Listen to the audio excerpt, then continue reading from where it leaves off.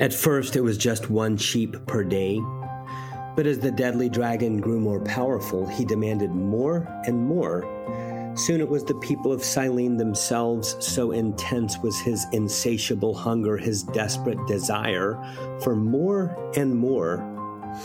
Until one day a courageous knight named George agrees to confront the dragon.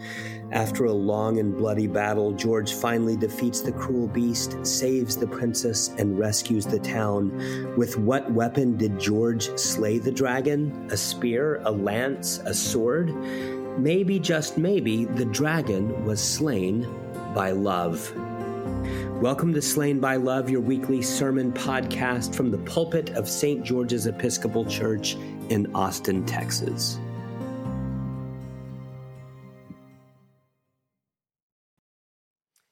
In the name of the living God, Father, Son, and Holy Spirit, amen.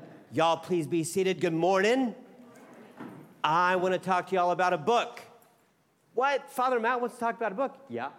I want to talk to you about a book. It's a really old book, 2,500 years old. It is called The Nicomachean Ethics by a person named Aristotle. The Nicomachean Ethics by Aristotle. Super briefly this morning, here's why I want to talk to you about this book. It is because in Greek, the title of this book is the Greek word for character. Character. Much of the book concerns the discussion of virtues like courage, moderation, justice, prudence. And what Aristotle says is that these virtues are absolutely crucial if you want to be happy. They are absolutely fundamental to human flourishing and human fulfillment. Is there anyone in the room who wants to be happy, to be truly fulfilled? I wonder if there's anyone in the room who has children or grandchildren or family members or neighbors or coworkers who long for true happiness, true flourishing. Of course, we all do. So Aristotle says that these virtues, courage, moderation, justice, prudence, he says that they're absolutely necessary for human flourishing. But the question is, how do we get them, right? How do we get these virtues? How can we become men and women and men who are courageous, who are moderate, who are just, who are prudent? Aristotle's answer, how can we get these things, these virtues? Aristotle's answer, habit. Habit. Do you want to be a person of virtue? Aristotle says you need to work on your habits. And there's a lot of discussion of habits in this book, The Nicomachean Ethics. What is a habit? How do we get habits? Et cetera, et cetera, et cetera. It is a profound book, The Nicomachean Ethics. To be happy, you need character. To get character, you need virtues. And to get virtues, you need habits. Now, dear friends, speaking of character, that word character popped up in our lessons this morning. I wonder if you noticed it. I wonder if you heard it. On this third Sunday in Lent, did you notice the word character? Which lesson was it? Was it Exodus? Brad did a good job this morning of reading. Was it Exodus? Nope. Was it the Psalm 95? No. Was it John chapter 4, this story of Jesus and this woman at the well? Nope. It was Romans 5. And in Romans 5, St. Paul speaks of character this morning, does he not? Now, it's not the exact same word that Aristotle uses for the title of that book, but it's close enough. And what does St. Paul say about character? How can we get character, which both Paul and Aristotle would agree is crucial for human happiness and flourishing and well-being? How can we get character according to St. Paul? How can we become women and men of character? Do you remember Aristotle's answer? Habits. Habits, right? You need to develop good habits. That's the key. In other words, you have to do stuff. In other words, you have to work for it. I don't think that that is wrong, but I do call it the pull yourself up by your own bootstraps approach. You want character? You have to work for it. That is Aristotle's answer, his solution. But what about Paul? What does Paul say? You want character and virtues like courage, moderation, justice. I've heard that St. George's is passionate about justice. Do you want to be men and women of justice? How about prudence? How can we get those in our life? Aristotle's answer is habit, but Paul's answer, it would blow Aristotle's mind. Aristotle would not know what to do with Paul's answer because Paul's answer is not habits, it's not virtue, it's not doing stuff. His answer, suffering. Suffering. Romans 5:3.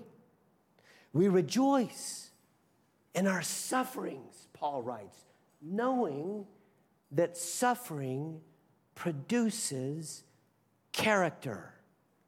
Okay, quick confession, quick side note. I admit it, I played fast and loose just a little bit there because I left out a middle term. I left out one of the links in the chain. What Paul actually says is that suffering produces endurance and that endurance produces character. But you know what? I'll preach another sermon about endurance later. For now, what I want us to see is that if you want character, you have to have something else. According to Paul, suffering. Suffering. And dear friends, now we're on the territory of Lent, are we not? Now we're in a context of Lent. St. Paul says, Romans 5:3, that we rejoice in our sufferings. There's a church about 1.5 miles north of here. I know this because I live very close to that church. There's a church about 1.5 miles north of here. It used to be called Promised Land, but I think that now it might be called Life Austin Mueller. And I want to tread lightly here because I do not want to speak poorly of other Christians. I don't want to denigrate other folks who are baptized. But I know the history of this organization, actually, and it's a Pentecostal church that believes and preaches the prosperity gospel. The prosperity gospel. The prosperity gospel claims that if you just have enough faith, guess what? God will bless you. If you just have enough faith, you'll be wealthy. You'll be free of disease. Your children and your family will be happy if you just have enough faith. Then you can be certain that your success will grow, your wealth will grow, your fame will grow. But dear friends, do you realize what that means? It means that if you received a cancer diagnosis this last week, you don't have enough faith. It means that if my retirement or my savings suddenly vanishes next month because of something in the economy, guess what? It means that I don't belong to God. St. Paul says the very opposite. St. Paul says the very opposite. He says, we rejoice in our sufferings. Now, it's not that we're masochists. Even in the collect this morning, it said something like, dear Lord, deliver us from outward things, adversities that disturb the body. Yeah, the collect says that, and we are not masochists. We do not ask for suffering. We don't pray that we will suffer. But when it comes, because it will come, when it comes, St. Paul says, we rejoice. So strange. Why? Why would Paul say that? It seems so ridiculous. And mark my words, Aristotle would be utterly scandalized. Why do we rejoice in the face of suffering? Well, there's a lot we could say here, and I do want to keep it short. There's a rumor on the streets that it's South by, and there might be some music venues happening this afternoon. I want to keep it short. Why do we rejoice in the face of suffering? There's so much we could say here, but this is where I want us to look very briefly together at John chapter 4. John chapter 4, this vignette of the woman at the well and Jesus' interaction with her. Question for you this morning. Is anyone in this story that takes place in Samaria, is anyone in this story suffering? I'm trying to preach a sermon this morning about suffering. Is anyone in this story, John chapter 4, suffering? I want you to think with me about this anonymous woman. Quick side note. Last Sunday was John chapter 3, Nicodemus. That word Nicodemus, I didn't talk about this last Sunday because I didn't have time, but that word Nicodemus means confident ruler. Confident ruler. You could almost translate his name as man of privilege. Nicodemus has a big name. Nicodemus has a powerful name. Nicodemus is a powerful man, but look at this woman in the very next chapter. John is kind of setting up a little diptych. He's juxtaposing Nicodemus and this woman doesn't even have a name. She's not named. She's not seen. She's not understood. She has no identity. Think with me about this anonymous woman. She's the very opposite of Nicodemus. When we first meet her, when we find her at the well, she's drawing water. The text says in some of the King James, the older versions, it says the 6th hour. The version I just read says noon. That is correct. Noon. Why that detail? Why does it say exactly what time the woman is drawing water? Why noon? Why does it say that? Here's why. This woman came to get water at the hottest part of the day. The time of the day when the sun was directly overhead, that is when she came, and she came alone, all by herself.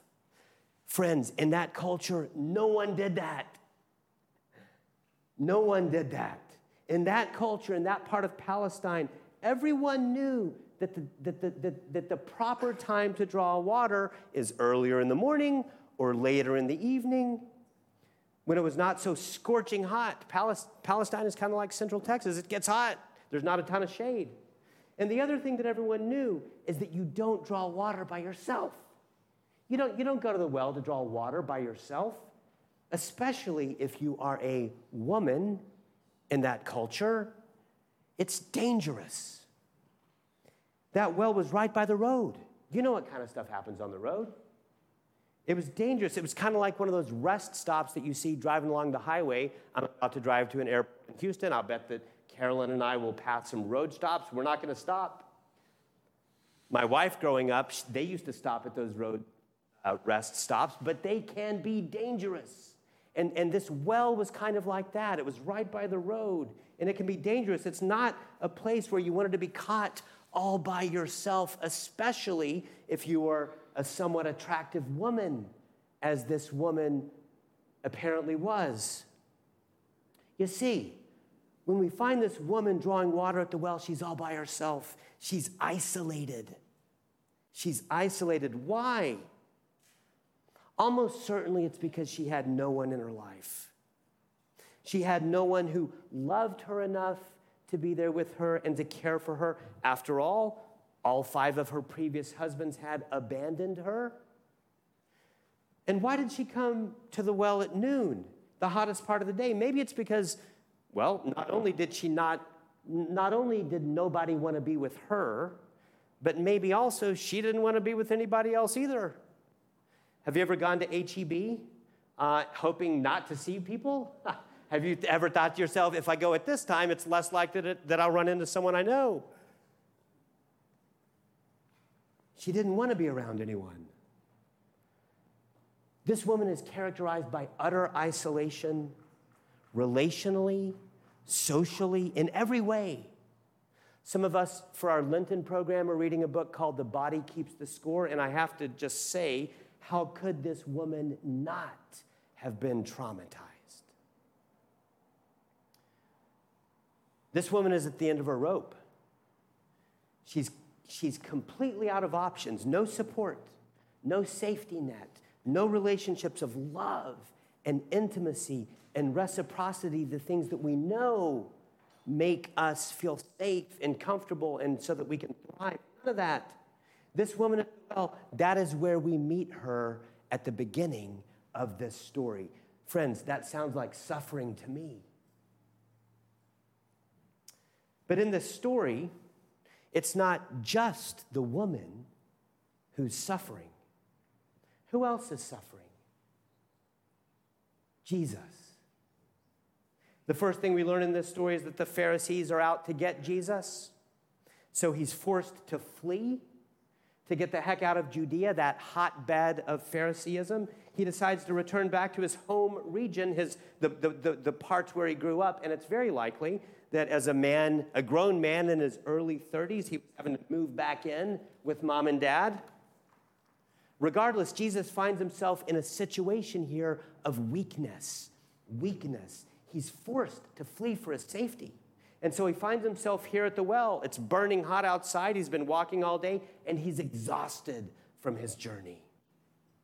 But not only is he exhausted, the text says that he was thirsty.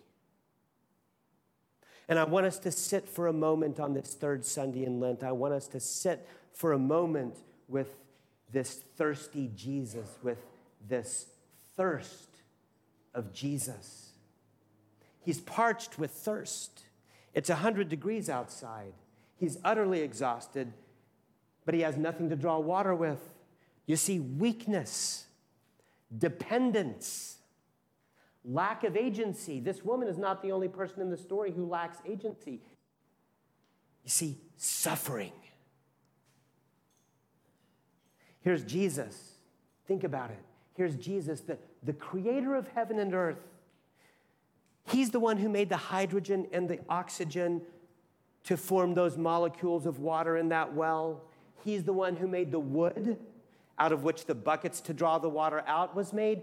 He is the one who made the stones which surrounded and covered that well. And yet here he is, and he finds himself in a state of thirst, a state of dependence, a state of weakness, a state of suffering.